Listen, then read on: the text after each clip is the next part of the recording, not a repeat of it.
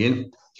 Kumlen and Abak Mother, Chede Shaul, Secretary Chede Shaul, Sukah Daf Lamed Gimel Amud Aleph. So the Gemara begins. We have 6 lines on the top of the page. There are actually 8 lines, but 2 dots. What happens? We're talking about the Hadas. So first we finished talking about the Lulav, now talking about the Hadas. So we'll talk about the Harava before we talk about Esek. So what happens if Niktim Reisha, if the top of the head is literally chopped off of the Hadas? Tani Ula Bachinna. Niktim Reisha. What happens if the head of the Hadas got chopped off, but also by Tamra? Suddenly a berry grew, or a date, but a berry grew where it was. So now it's covered over. You don't see the part that was, chopped off. What happens then? The problem with being chopped off is that it's not hadar, but because of this berry that looks like a date grew on there, and therefore that covered over, you can no longer notice that something is chopped off. Kosher, it is kosher, okay, because it's no longer lacking in hadar. Says the Gemara, boy, Rabbi, it comes and asks an interesting question. What happens? Okay, just to understand the Gemara, we have a concept: if something was rejected from being suitable for a mitzvah, can it then become unrejected and then become suitable? So you have 2 possible scenarios. One is that from the very outset it was rejected. So, for example, you set aside, this is something to do with kabbalah, you set aside a female animal to be a korban pesach. It never had a chance. So that's called dichui mi'ikara. From the outset, it was rejected. And then you have a concept where something was suitable and then it became rejected. So we'll have it not here, but in the Gemara and other places where somebody set aside a korban. He ate treif fats by mistake. So he set aside a korban, and then he decided to become an apostate. He shmatzich. So the korban now was no longer suitable, and then he did tshuva. So that's called, it was ro, nira, then nitche, then pushed away, and then nira again. Now, something which is dichumi kara is not as bad as something that was suitable and then was rejected. So, and there's a question whether something that was suitable and rejected, can it become suitable again, or once it's rejected, farfal. And at this stage of the Gemara, we're asking the same question about something which is dichumi kara. From the very beginning, when it was meant to be a mitzvah, something, it wasn't suitable, and then it became suitable. What happens? And we already discussed an animal, every animal, the first 7 or 8 days is not suitable. Only on the 8th day can you bring as a korban. But that's called mechusas ma. It's definitely going to be suitable, just a question of time. So that doesn't concern us. So here we're talking about a date. When does a hadas or a lulav or a rubber, whatever it is, when do we have to look at whether it's suitable for a mitzvah or not? It's from the beginning of Yom Tov. Prior to Yom Tov, there's no mitzvah. It's just an ordinary branch, and therefore doesn't concern us. So here we're having a question. Rabbi asked a question, and at this stage of the Gemara, we don't differentiate whether it was not suitable, it was unsuitable from the very outset, or it was suitable and then something happened on Yom Tov that became unsuitable, and then you fixed it up. Okay, so at this stage there's no difference. So Rabbi comes along and asks a question. We're Lamed Gimel Amud Aleph and Sukah, about 9 lines on the top of the page. So boy, Rabbi asked the question. What happens if niktim roishay? What happens if the tip of the hadas was broken off me'ed of Yom Tov? It was broken off right before Yom Tov. That means when Yom Tov came along, it was no longer suitable to be a hadas. So that's called dichui me'ikara. It was rejected from the very beginning. And then what happened was, however, on its own, but also by tamra. And then suddenly a berry grew there overnight. And when it came the first day in the morning, suddenly there was a berry there. And therefore we just paskin that if there's something that covers over that tip, that blends into the rest of the hadas, it's kosher. So the question is, so what happened? But also like Tamra b'Yom Tov. What's it then? Do we say, just like when it comes to sacrifices, we apply the concept of being repudiated or being rejected? Is yesh dichi eitz mitzvahs alike? When it comes to mitzvahs, do we have the same concept that if it's not suitable for fal, you can never become suitable again, or we don't have that concept at all? Says the Gemara, since you're not sure, let's go look somewhere else and see how it plays out. The Tivshale, why did we learn it Mahaf from the following law? Now, we learned in a Mishnah, there's a mitzvah, if you shecht a bird, you have to, or chicken or hen, you have to go ahead and do kisei dam or chaya, the blood has to be covered. So it says in the Mishnah, what happened to kiso? You fulfilled your mitzvah, you covered the blood with sand or sawdust, and then suddenly a wind came and blew it all away. Potter, you're exempt melachasas from going ahead and covering it again because you fulfilled your mitzvah. You did your mitzvah. What happens afterwards is irrelevant. What happens? You did not fulfill the mitzvah, but kisei ruach, a wind came along and blew sand over the blood. So now you can no longer fulfill the mitzvah because the blood is not visible, and so it's as if the mitzvah has been rejected. And then there is chayiv lechasas that you have to cover it. Now, if you read the Mishnah, literally, it sounds like you have to remove the sand that covered the blood and put new sand on it. Comes along the Gemara and says, no, it's not pshat in Mishnah. When does the Mishnah say that the wind covered the blood, that you have to cover it again? Another wind came and blew the sand away. So since the mitzvah was never fulfilled, go ahead now and cover it. Let's say the wind came, blew sand on it, and it's there, remains there. Then then you are actually exempt from covering. You're exempt from covering the blood because there's no blood there to be covered. The item that requires the mitzvah is no longer there. In other words, it's been rejected. Now, let's understand. So if the sand is still on the blood, there's no mitzvah. So the mitzvah has been rejected in a way. And yet you're telling me if the wind then blows the sand away, so it became suitable again, so chazav and nira, you have a mitzvah. So it's clear from here that something was suitable, rejected, and then suitable again. You have to go ahead and perform the mitzvah. So surely if something was never suitable in the first place, when Yom Tov came in, the thing was clipped off, then surely, what do you call it? When once it becomes suitable, it's valid. That's what we're saying. There should be a response to Rabbi Yima's question. I think we ask, if the wind came and blew the sand away, why do you have to cover it again? Don't we say that once the mitzvah has been rejected, that's it, it's been rejected? And yet, my Papa says, from here you learn out, mitzvahs. When it comes to mitzvahs, then there's it cannot be pushed away. That comes to mitzvahs, no such thing as rejected. Whenever it comes suitable, you have to go ahead and proceed with the mitzvah. So what's your question, Rabbi? So more answers that are Papa Gufa in. In fact, he's trying to understand what Rav Papa said, or he's trying to understand the Tana of the Mishnah. Mivshit Pashatli, when a Papa said that you have to go ahead and cover the blood again, is he saying it definitively that this is what you have to do? In other words, mitzvahs can never get rejected, even if it was suitable and rejected and becomes suitable again, you have to proceed. So surely, if it was never suitable in the first place, go ahead and fulfill the mitzvah when it becomes suitable. The ein dichet the mitzvahs. There's no such thing as a rejection when it comes to mitzvahs. I don't care if the consequence is that you're going to be lenient as a result of it, or you're going to be strict.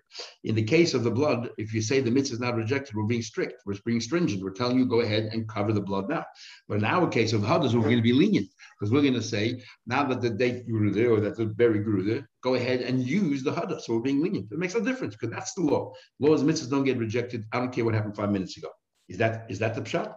Ideal, perhaps maybe the Papa himself wasn't certain what the definitive law is, and therefore he'll always go on the stringent side. In the case of the blood, go ahead and cover the blood again. But to say that when it comes to the hadas, you can use it now when the date appeared, when that berry appeared, and you want to be lenient because even though it was rejected, now it's suitable.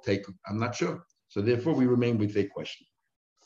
Says Gemara, I'm not sure why you remain with the teku lema. Why don't we actually say ketanoi? Let us say that this is actually the crux of the argument between two tanoim, an argument we had a while ago. Avar v'lokta, not this particular argument, but we had the base of the argument. Avar v'lokta. What happens that you had more berries than you had leaves? We said before that it's not kosher. It's not kosher.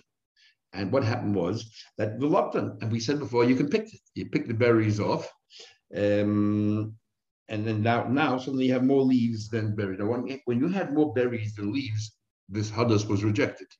And then when you remove the berries, now suddenly there are more leaves than berries. It's kosher. So we see a case of something that was unsuitable and then became suitable. And what do we find? An argument of Tanaim. Oh, but lucky, you went ahead and you decided to pull off the berries.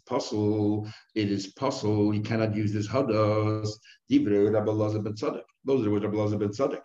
Of the Chachamim machshirim. The Chachamim say you can use it. Chachamim say you can use it because right now it's suitable. Now, what's the crux of the argument? The easiest thing to say is that the basis of their argument is if a mitzvah was rejected and then became suitable, can you use it?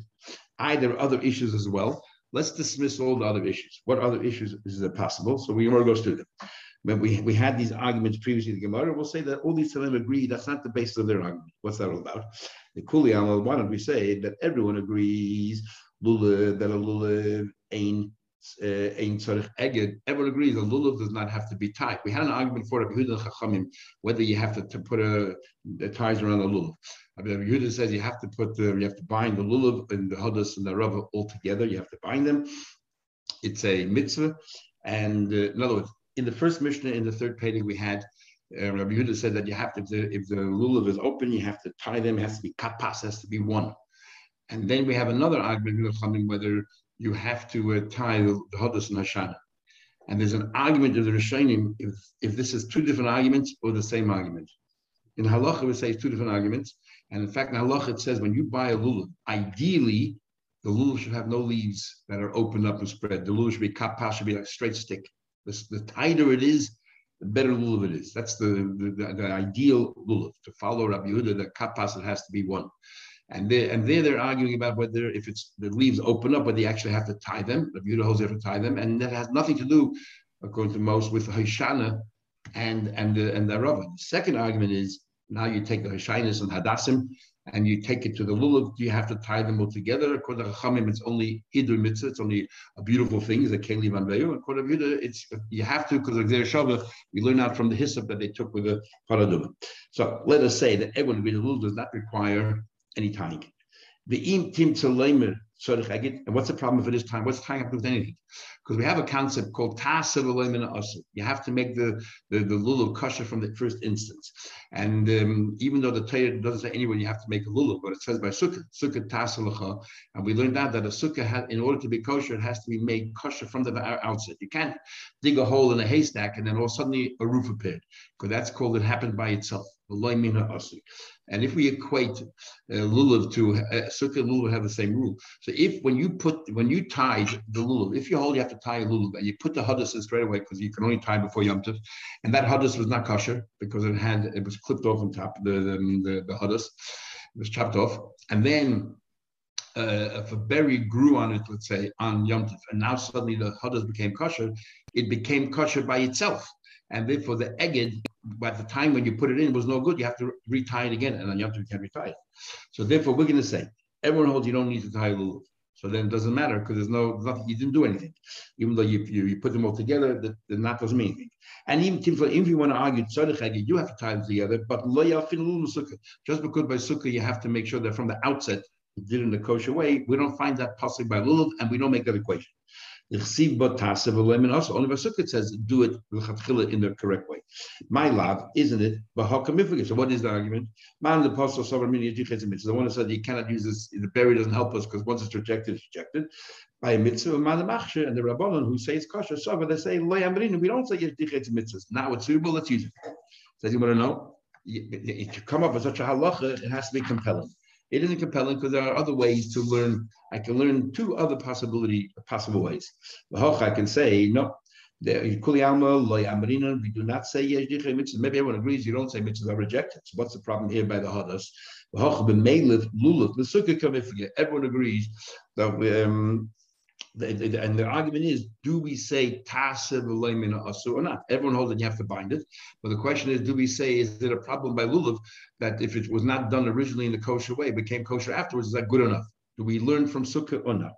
That's the argument. Masava, one of them holding you learn lulav from sukkah. Masava, you don't learn lulav from sukkah. That's one version. Or we can say that in itself is a question. Do you have to tie the hadas and the rava together with the lulav?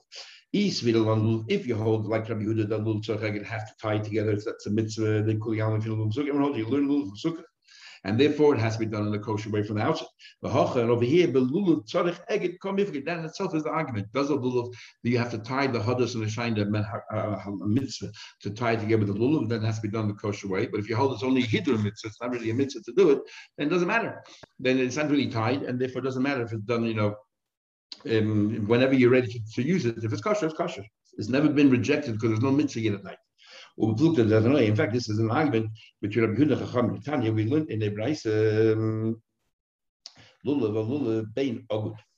whether it's tied, it's not tied kosher. That's the opinion of the rabbi. And Rabbi Yehuda ogud kosher only if it's tied as a kosher. She'ein ogud possible. If the hadas and the shine is not tied together with lulav, it's not kosher.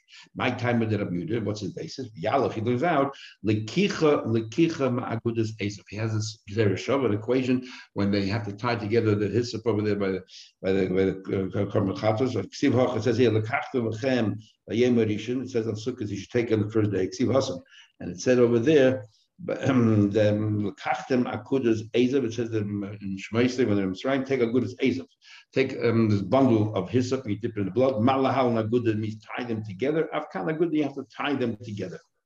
And Rabban less lekich lekicha. Rabban never heard of the Shava. They don't hold of this Shava of lekich lekicha. The fact that we bring here the Shava of lekicha, and in the Mishnah before we brought kappas, tells us that's really two different discussions altogether.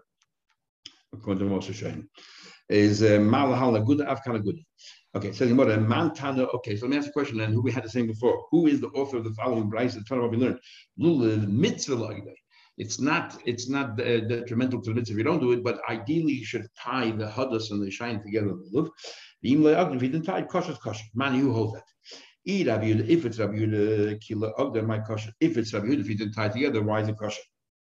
Rabbi Yehuda holds that it's pivotal. It's critical to the mitzvah that you have to have it tied. If not, it's not kosher. How can the Brisa say that if you didn't tie them, it's still kosher? And even Rabbanan, then why bother tying them at all? My mitzvah covered. The more understood according to Rabbanan, you hold the lulav and the hadas and the shine in your hand, all separate, and then you hold them together in your hand. But a mitzvah, there's still, even the Rabbanan will agree, there's a mitzvah to tie them together merely because we should say keli vanveyu. You should make the mitzvah as nice as possible, and it's nice if they're all tied together. Okay, it says in the Mishnah, we list over here a number of disqualifications by hadas. We're going to go through the disqualifications of a lulav, a hadas, a shine, and an esrog, even though most of the disqualifications, like stole and dry, are very similar, but each one has a din that the other ones didn't have. So, for example, by hadas, we have this din about berries, that if the berries are more than the leaves, it's possible. That's a law that only applies to hadas. Says the Gemara, this thing we learned from our great teacher, our great master, which is Rav. The Hashem should always be in his assistance. When do we say it's an issue? If you have more berries than leaves, if they're all concentrated in one section of the hadas. We have clusters in different places, then it's kosher, it's kosher. On the contrary, makes it even worse. If it's 2 or 3 places, then having the is like full of polka dots, it's all over the place. It makes it look worse, not better. It's less hadar. Because remember, the berries are black or dark, the rest of the thing is green. And if you have them, spread out in different places, different regions of the hadas, it makes the hadas look even less hadar. Ella eat marachid. In fact, I'm sure if Rav said this is what he said. If there were more berries than leaves as possible, and this is what Rav Chiza actually said. This is what Rav said. This is what he said. It's talking about if the berries are black. If the berries are black, it's not hadar.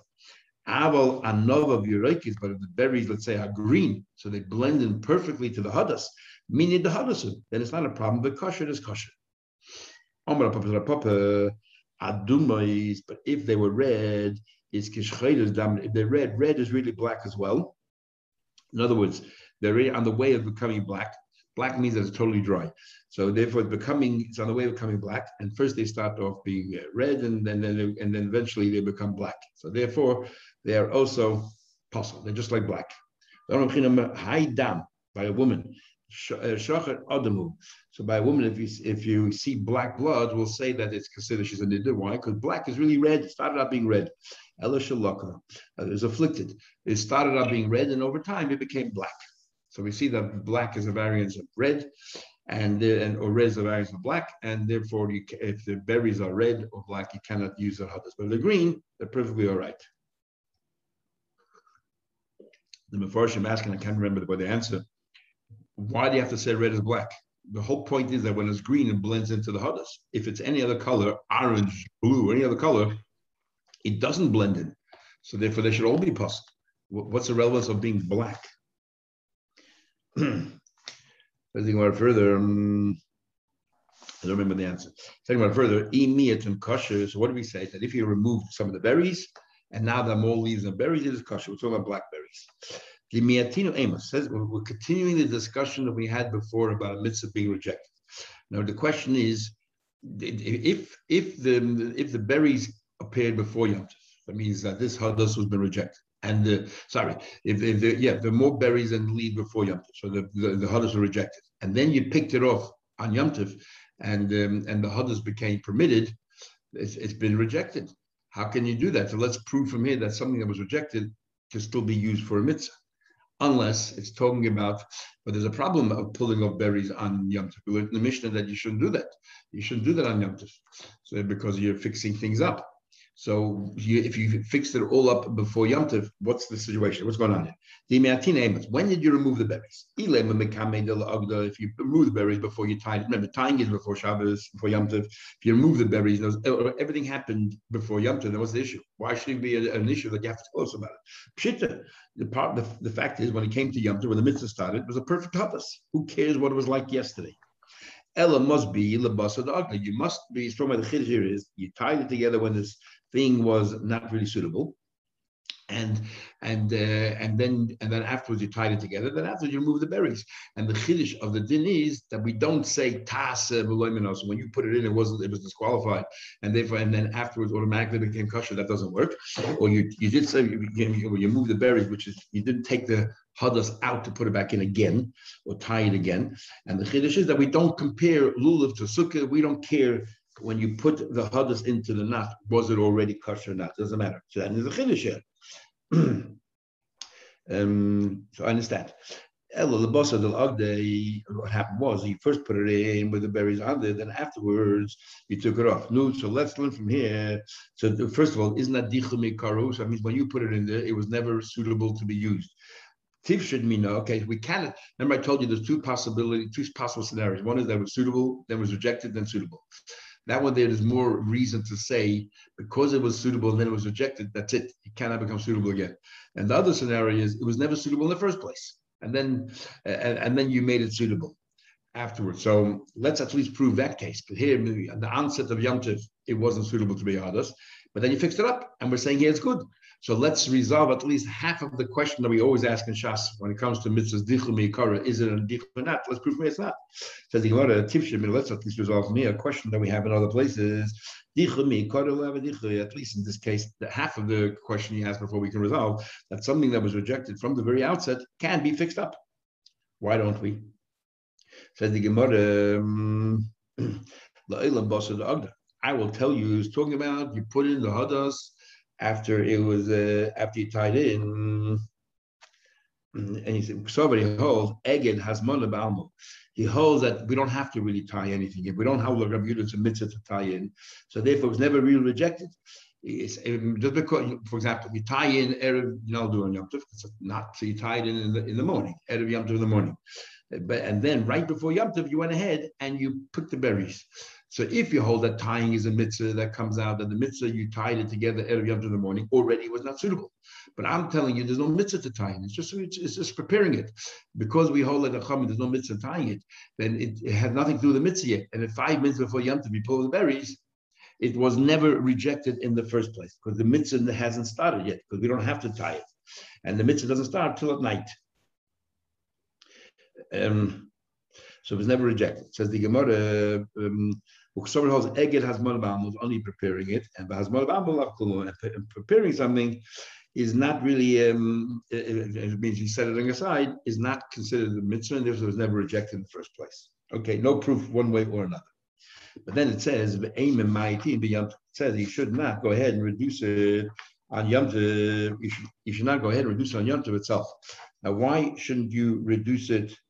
The Mishnah concludes you shouldn't be made Yom Tov. Why shouldn't you actually do this on Yom Tov itself? Because Rashi says it's a shvus. It's an isa de rabbanon. It's your mesaken mana. You are fixing up a keli. So it's actually a big machlekes is shiny of this is isa de rabbanon, or this is an isa mahatayra, removing the berries on Yom Tov. If it's isa mahatayra, it's because you're fixing up. Is it either makabeh patish, you're finishing up, or is it boina, you're actually building? What is it? Or is it only an Issa de Rabban? Says about my kosher. Sounds on the mission here. Okay, you shouldn't have done it. But if you did, it is kosher. It sounds on the mission. If you went ahead and you picked the berries, it is kosher on Yom Tov. It is kosher. The obvious question is, why isn't this a mitzvah haba b'avera? There's an avera picking the berries on Yom Tov, and because you Shavuos, so you're doing an avera, and then here comes along, and you want to use it for a mitzvah. How can you do that? Why is it mitzvah b'avera? So we can say over here, if the avera is rabbanon, there's a big argument. If you're doing a mitzvah in the Torah, the avera is rabbanon, does that come under the category mitzvah b'avera? Or mitzvah b'avera, maybe it's only the averas from the Torah. But otherwise, we can use the famous Yerushalmi. The famous Yerushalmi says, brought down the Maggid Mishnah, the Rambam. Yerushalmi says, if somebody heard that Chas v'Shalom, one of the close relatives passed away, you have to do kriya to rip your clothes, and he did it on Shabbos or on Yom Tov. He should have done it, but he did it. You fulfilled the mitzvah of kriya. So Yerushalmi says, I don't understand. Why is it you were told not to share kriya on Shabbos, and you did it? You fulfilled your mitzvah. But you're told not to steal matzah, and if you ate stolen matzah, you have not fulfilled your mitzvah. What's this mean to do? And the Rishalmi answers, Taman hu over avera. Rishalmi, there's a difference between whether you did the avera or the chefts, or the object itself is forbidden. The matzah stolen, the stolen matzah, the matzah is forbidden. That's mitzvah haba b'avera. But if you went ahead and you violated Shabbos and you made a kriya, the kriya itself is not the thing. You went ahead and did avera on Shabbos, and therefore the same thing over here. The Hadasov is not the problem. The problem is that you went ahead and you picked off the berries on Shabbos. So there does not come under the category mitzvah haba b'avera. So we continue. So Amos, when did you pick it? Sorry, Mike Kosher, the Ashker Amos. First of all, when did it become black? When did it ruin the Hadas? And when did you fix it? Obviously fixing on Yom Tov. When did it become ruined? And we're going back to this question about whether it was suitable and rejected or not. If you tell me it was already ruined before Yom Tov came along, so it was dichumi kara, you fixed it up on Yom Tov, dichumi kara. So that's a case of it was rejected from the beginning. And yet you're telling me if you pick the berries, it's good. Doesn't that clearly prove to us that it's not like the previous Gemara, you're trying to learn everything happened every Yom Tov. Here, this is happening on Yom Tov proper, and you tell me that it's kosher. So we see that even though it was rejected from the outset, it's still valid once it becomes suitable. Let's at least resolve that half of the question. Let's at least resolve from here. It's not considered rejected. Elalav must be the ashka b'yamtiv. Must be the what? Started out suitable, then sometime on Yom Tov a few more berries appeared, and then the next day you ripped them out. So it means it was suitable, rejected, and suitable. Nida v'nitchahu. So then even better. Let's prove from here that nida, it was suitable, v'nitchahu rejected, chayza v'nida, and it became suitable again. Good enough. So these questions that we have here, we can resolve it. So we're like, no, we're talking about a case that it was before Yom Tov already was ruined. It's dichum mikara, and you're right. Dichum mikara, that part of your question we will resolve right now. If it was rejected from the outset, the law have a dichum that it's not considered rejection. Tifshid minah. Yes, you can resolve from here. But the second half of the question, which is more difficult, it was suitable and rejected and suitable. That we have no proof from here at all.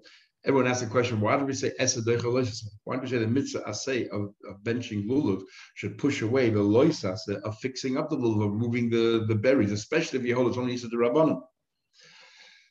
So the answer, because it's not happening at the same time. It's not be'idna. We learned that in order for an asay to push us away a negative, it has to both happen in tandem. Over here, first you pull off the berry, and you'll do the mitzvah later. So because the asay, the positive mitzvah, and the negative mitzvah are not happening simultaneously, it's not esed deichel loisasa. Which means, says the Chavos Das, if you're actually pulling off the berries while you're holding it in your hand and you're trying to make the blessing, so it is in tandem, it would be all right. But Rabbi Shimon's son, Rabbi Lezer, Amru, he says, Amru says, you actually are, you can reduce it on Yom Tov. Says the Gemara, how can you do it on Yom Tov? You're fixing up you're fixing up the Hadas. Your intention was to eat it. You're allowed to pick berries from a cut off branch to eat it, and then was to eat it. And the consequence, now the Hadas is suitable, so it's unintentional. And we know when it comes to Rules of Shabbos, unintentional is permitted. But Rabbi Shimon holds like Abu. Rabbi Shimon holds like his father. He says a dover, something unintentional permitted. Says the Gemara, both Abaye and Rav eventually agree. Initially had an argument, but later agree. Rab Shimon concedes the point that psik reisha v'layamas. If you chop the head of one to die, in other words, in a case where it's inevitable, you're dragging a heavy chair and you're making ridges in the ground.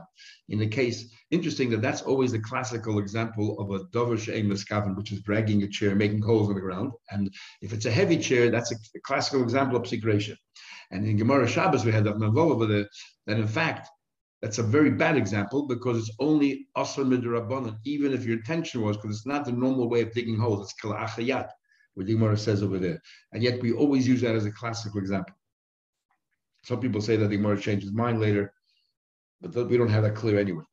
So the Gemara answers, so l'chayda, how can you pick the berries from the hadas? It's inevitable, you're fixing up the hadas. Everyone agrees and I'll do that on Yom. So the Gemara Hacham the Islay Hoyshainach is you have other, you're not relying on this hadas because you have other hadasim there as well. So therefore what? So the two ways of understanding in the Rishonim. Either you didn't do anything. You're picking to eat, and you're making your result. The result is you're having a valid hadas. Since I don't need it, nothing happened. It's not tikkun mana. I didn't fix up a keli because I don't need it. That's one version. That's Rashi. Other people learn, other Rishonim learn, the famous Aruch. No, that since you have other hadassim, even though the fact is you don't have a benefit now, you have more choice. But it's a psik reisha. It's inevitable once you eat, you take the berries off that you fixed up your hadas. But it's loy nichale, a psik reisha where you don't really benefit from it, even though it's inevitable. But you don't really benefit from it. It's not forbidden. And in fact, one of the proofs for the aruch for this halacha is from right here in the Gemara. It has other hashainis. It's a psik reisha, but loy nichale, he doesn't benefit from it. What happens if they're not opened up? And what do you do on Yom Tov? You can't make a proper knot. Obviously, make a knot. One of the 39 malachas. What you do is you wrap around it and then you tuck it in. You don't make any knot at all. But why no knot? Make a bow. Hamani Rabbi Yehudi, and the bow you're allowed to make on Shabbos. But we look at Shabbos, not everyone agrees. This follows Yehuda Damar. Aniva Pshir He holds that even a bow, which is a half a knot, is also considered forbidden.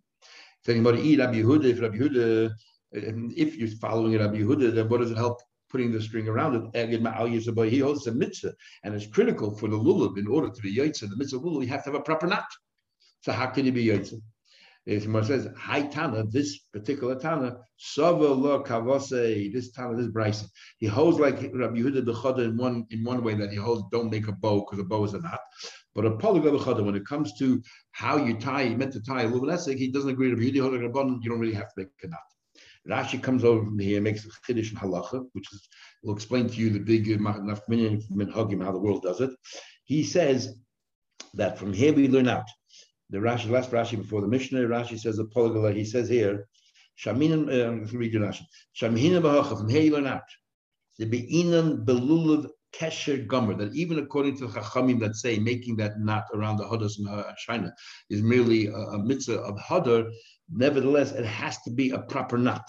You have to make a knot and get the two sides, the two ends of the thing that the string that you're using around, or the leaf that you're using around. So Rashi makes a chiddush that even according to us, you have to make a proper knot. You'll see that like for example, by us in Lubavitch, we make when we tie the lulav and the hadas together and the hashina and the rubber together, we make proper knots around them. And a lot of people have basically these pockets. You have this thing that you put in the bottom of the lulav, and it comes out two branches, and you stick your hadas and hashina. So there's a big argument if you yaitze with that, because Rashi says it has to be the hadas and hashina have to be tied to the lulav in the form of a knot, and that's those who have like we do follow Rashi. And want to be machmir like Rashi as well, and that's why we have the knot directly on the lulav. And the others want to say because that even though the knot is not around the hashina and the hadas, but because the other part it fits in and that's itself knotted, it's stationary enough or stable enough to be considered perhaps knotted. Or they say we don't follow Rashi, we follow the other Rishonim that hold that you don't have to necessarily have mamash or knot. So that explains the different minhagim of when you see how they do a lulav and the hadas and hashina. Next mission. Now we're talking about Darabah. That rubber similarly, a stone rubber is not valid. V'yavesha, dry one is not valid either. Psul is possible, but here yavesha doesn't mean you put your finger, it falls apart. I mean, we had a machlek before, whether it means you touch it, it falls apart, or whether it becomes all white and loses color. Same argument would be here. Sometimes on certain items, it falls, it becomes white before it falls apart, and on certain items, it falls apart before it becomes white. Shalashade of Shiladachas, we came from that tree that was worshipped for Avodah Zarah, or the city that had to be destroyed. Psul is possible because since you have to burn it, it's lacking in the shear.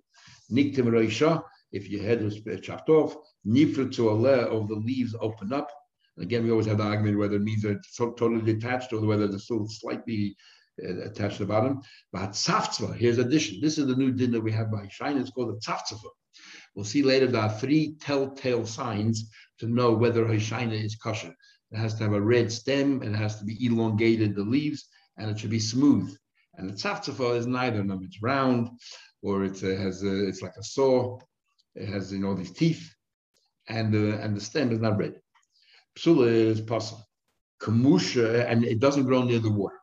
Kamusha, if it's dry, or shanisha. Let's say it's dry, but not completely dry, that it's like we said before. So, some of the leaves fell down. We'll see later how many Vishal Baal, or let's say it doesn't grow next to, even though the Torah refers to Hashem as Arbe Nachal, it grows near the river. Let's say it didn't grow near the river, grew up in the mountain somewhere. It's still, and Sheda, it is kosher. All of these cases is kosher. Baal, Rashi explains here, is generally any field that doesn't require any irrigation. It's called Baal. So, if rain is sufficient. Says the Gemara. It says in the pasuk. How does the Torah describe Hishainis? Arvei Nachal. These willows that grow next to the river. Hagdol Nachal means the ones that they grow next to the river. So Rashi says from here we learn that you should use dafke Hishainis that grow in the river. If you couldn't get it, then you can use all the ones that are also kosher. But Rashi holds it the chumrah. Other Rishonim Torahs agree. It's a kind of a species. If this species grows next to the water, then even I don't care where it grows, it's 100% kosher for a shina. There's no chumrah in having it next to the river. But Rashi says 2 lines at the bottom here that it's better to have those next to the river. Another pshat, Arvi Nachal, she'olah shalah, that it's leaves are moshel kanachal, elongated like a river. Tanya, we learned, nachal like a creek. Tanya learned idich, another place, Arvi Nachal, Engli Elva, Arvi Nachal, Shalbal. All we know, Shalhorim, not Arvi Nachal, only grows next to the water. Shalbal, Shalhorim, and I know if it goes in a field that doesn't even have any rivers or lakes or creeks or anything next to it. Or on mountaintops, how do you know they're also kosher? Tamalayim, Arvei in plural, Nachal. They come up, I don't care where they grow, Arvei, anywhere, it's kosher enough. Abba Shol says, Arve, you know what Arve comes to teach you? Abba Shol says, Arve is 2. What do you mean 2? He says here there are 2 types that you have to use on shyness. Achas lelulav, the achas lemigdash. There's 2 mitzvahs to do with the shyness, with our rubber. One is to tie it to your lulav, and the other one is, we'll learn later, in the Beis HaMikdash, every day they circled the Mizbeach with these aravas. And that's what's Arvei. There's 2 mitzvahs they can do with the Hashainas.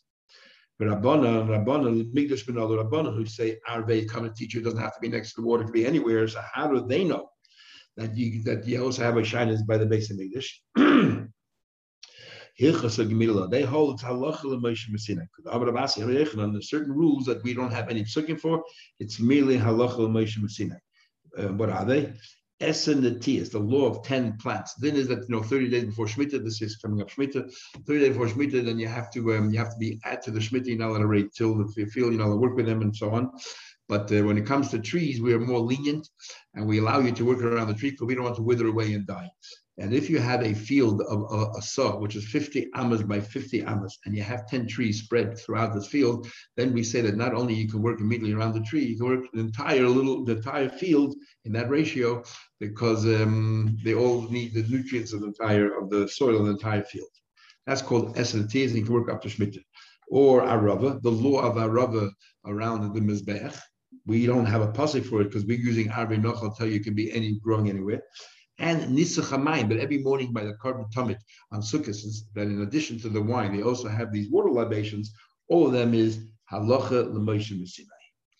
Halacha Moshe Messina. We'll stop here. Have a good Chodesh. We'll continue tomorrow.